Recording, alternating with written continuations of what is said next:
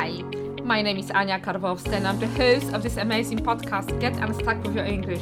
If you are a neurodivergent person, struggling with learning the language, tend to procrastinate too much, or maybe you have so many goals you get lost right off the bat, if you answered yes to any of these questions, you have come to the right place, my friend. I'll teach you how to apply cognitive science and evidence-based methods to your learning. I will walk you through the learning plateau.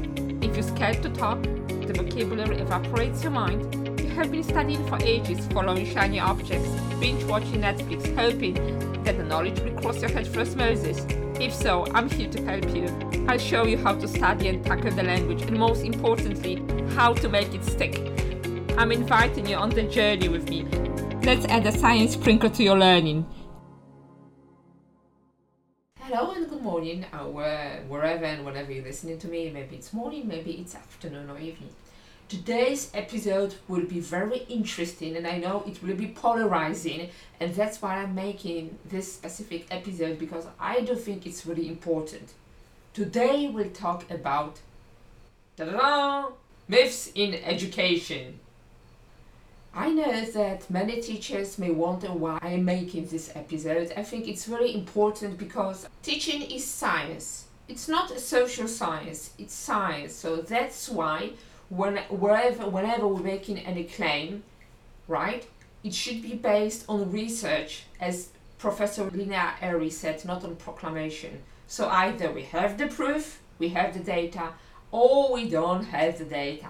So let me start off with I find it really interesting that some myths are so deeply rooted in education and they just keep resurfacing from time to time. So, learning styles. I'm sure you must have heard it because it's been probably on and in the news for like a year or so, but the myth has been busted like 15 or 14 years ago. Anyhow, you're not a visual learner, you're not an auditory learner, you're not a kinesthetic learner. There's no such thing as learning myths. There's no solid information supporting that theory. So we are not learning visually, or we're not learning while we're moving. It doesn't mean that you're not learning at a specific time, but learning myths do not exist. So the solution is not the so-called learning styles, but rather nature of the task. So we have to evaluate the information we need to learn and then decide what methodology we have to apply. But again, it has to be rooted in science. And if you're interested or you would like to dig in further, in my episode description, I am attaching references, and the first reference is an amazing book by Daniel Willingham. Sorry, not a book.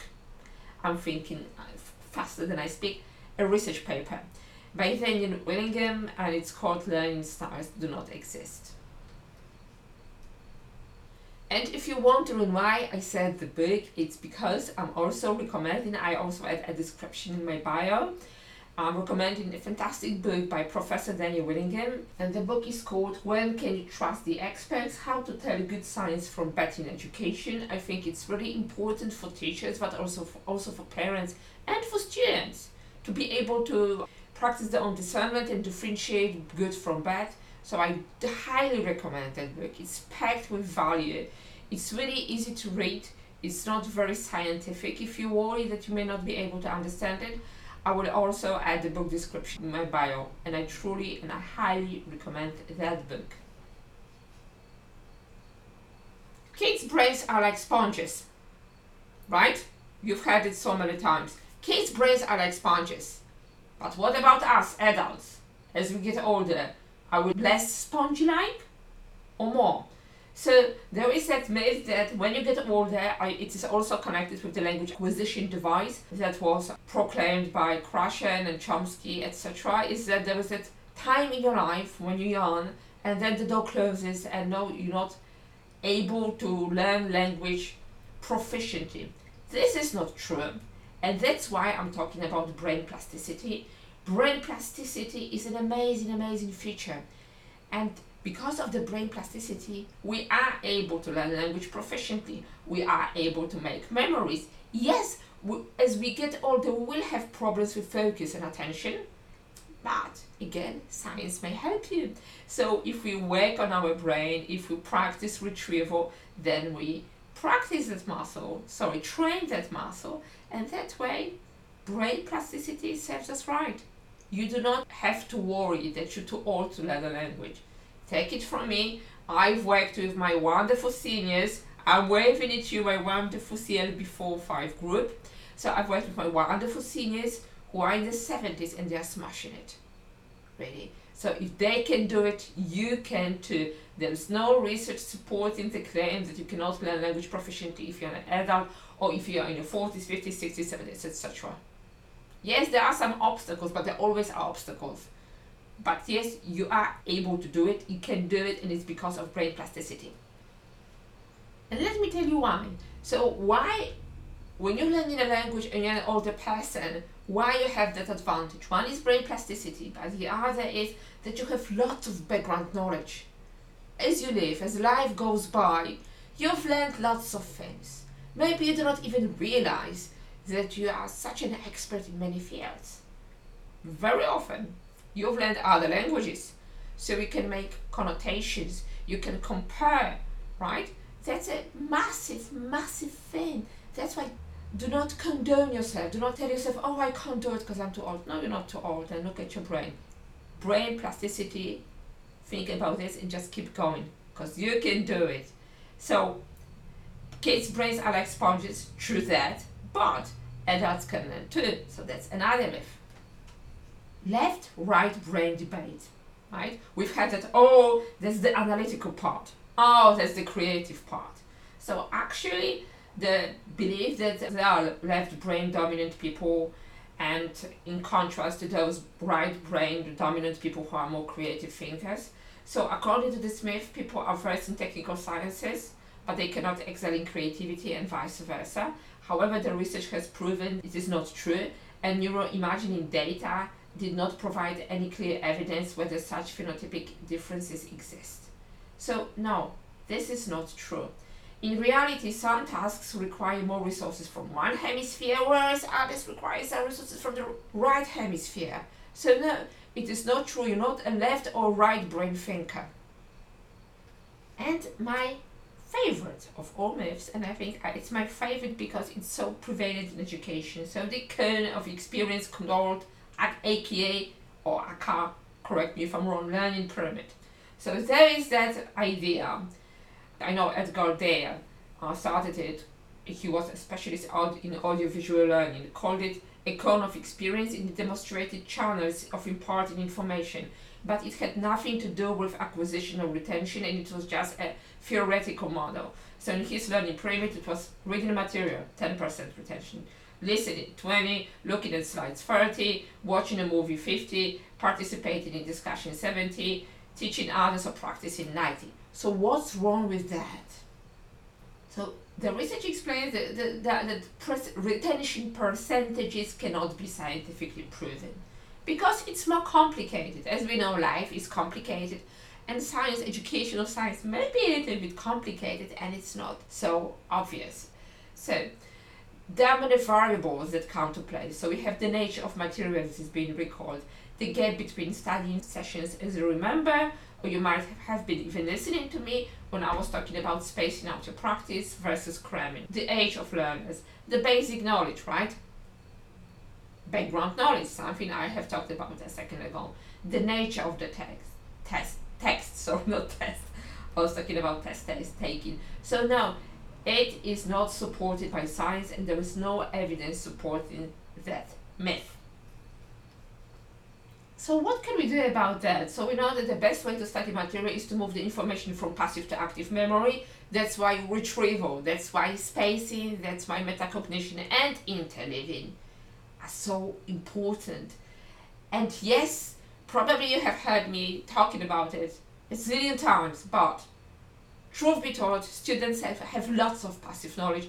They know tons of grammar, they can do tests, but they cannot speak and they struggle with writing, and this is because they have passive knowledge that did not move or was not activated, and it's not activated, so it's not being used.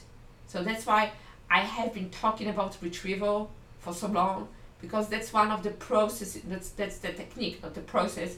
It has to be practiced for you to be able to ace your not only receptive skills, but also productive skills. And productive skills, speaking and writing. Exactly. So now let's move on to another myth. 10,000 rule.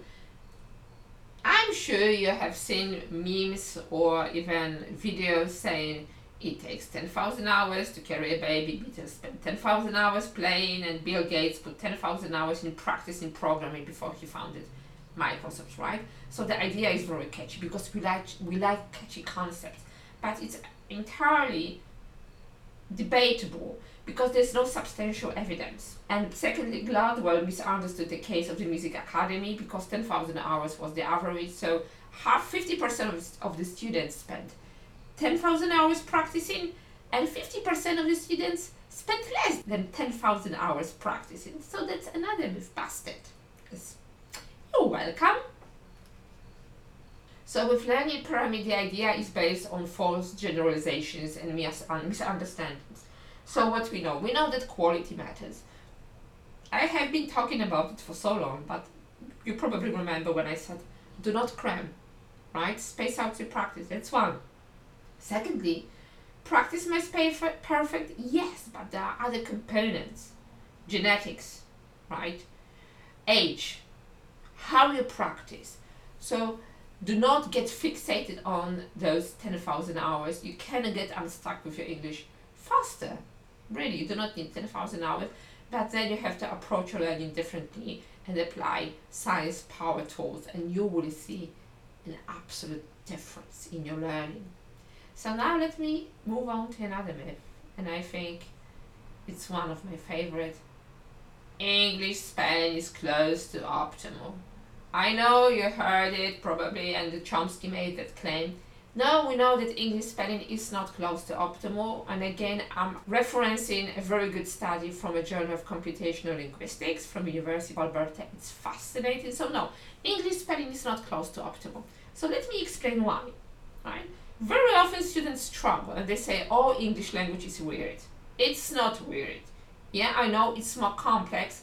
You remember that I have been talking about it and I said that English orthography is 40 times more complex than German's and 400 times more complex than Spanish and Italian, right? Roman language is based on Latin. So why is that? If we look at the English language, right, and we look at its complexities, we see that the spelling is different, but why? If you listen to my episode about structured word inquiry, you will notice that the English language is like a cake. I know I've said it several times, but I think it's a very good description of the language. So we have the etymological layer, so the origin of words, right? We have the morphological layer, so we have prefixes, suffixes, roots, we have connecting vowels called infixes in some other languages, right? And we have the phonological layer. So English language, as you may know or may not, is a Germanic language. So no, it's not like connected to French. Well, it is, but it did not originate from French. So why we have some French words in English, right? So we have it because of the Normans and because of the Norman invasion. So we had traveled to language. So we have words that entered English from French. We have words that entered English from Latin. We have words that entered English from Greek. We have Greek words that were transcribed into Latin. Then they traveled to French, and then they traveled to English. So that's why English spelling may be challenging for you. And no, it's not close to optimal. If you want to find out more, dive into the research paper. It's truly amazing and fascinating. I really highly recommend it.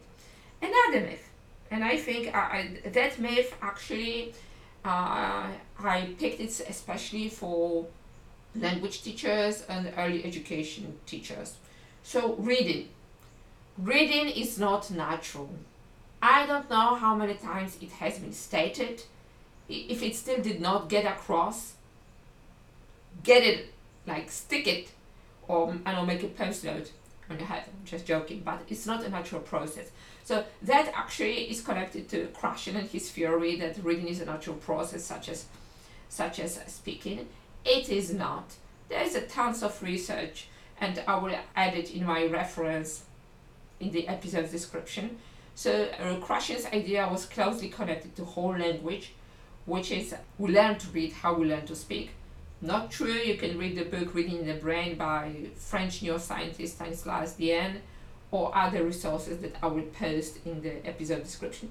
It's not natural, that's why you need to crack the code. And I think it's especially important for early education teachers, especially if they work with ESL students.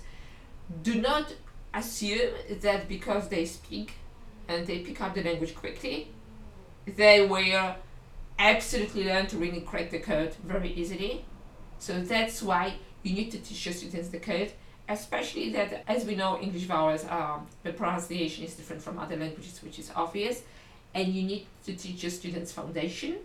I will add in the episode description a link to Scarborough's work. It's like a visual image of how the reading takes place, what are the 5 components of reading. So take a look at that. And no, reading is not a natural process. So we need to crack the code, we need to learn it. Now, evolutionary, it's new to us. I know you may find it different, or do not believe me, read the research that I attach. Dyslexia fonts, probably my favorite. Wherever I look, whatever I do, dyslexia fonts keeps emerging from time to time. So no, there is no research supporting dyslexia fonts. Actually, there's a very good blog by Professor Timothy Shanahan when he talks and he says, teach the kids to read. So no, there's no specific font that will teach dyslexic students to read or is helpful to dyslexic person. So some people choose some fonts over others, even dyslexics do that, but that's the preference that is personal and is not rooted in science. Again, I am attaching references and research papers. You can read on that. As I said, do not believe me, do not trust me, trust no one. I know it sounds paranoid, but let's say practice your own discernment. Learn to read research and make your own informed, science-based choices.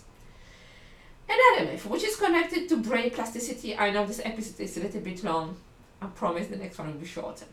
LAD known as language acquisition device. So myth, one cannot master the language past the puberty. It's difficult to accept the idea of fully operational language acquisition device in adults since past puberty. Krashen assumed that young learners are better than adolescents because they are less affected by linguistic monitors. However, McLaughlin stated that children and adolescents and adults are equally capable of L2, and neuroscience research does not support his claims. So, as I said with brain plasticity, you can learn a language no matter how old you are. And if you are listening to this message, that means that you have listened to my podcast. Thank you very much, I really appreciate it, and thank you for all the DMs and questions. I'm really happy that I can share my knowledge with you. I wanted to end this episode with a quote from Kirshner and Hendry, How Learning Happens, and they wrote, "Any attempt to do this, which ignores the cognitive architecture of the brain, is unlikely to be successful. They may even hinder long-term learning." So, use evidence-based methods. And if you are struggling with language, maybe you don't know how to break through B2 or B1 or C2, actually we'll be talking about B2, but you can apply it to other common European framework of languages levels. So if you want to find out how to break through B2, how to be successful at language learning, how to be an outspoken person, right? How to finally take control of your learning, please join my free masterclass. It's happening this Monday at 10 a.m. Eastern Canada time. It's free. There will be a prize draw. There will be slides and recordings will be delivered to your mailboxes after 24 hours after the masterclass. So if you not have yet joined, please do. It will be very, very juicy and I cannot wait to meet you. Happy Friday, because I'm recording the Friday, or happy any other day. And talk to you soon. Bye!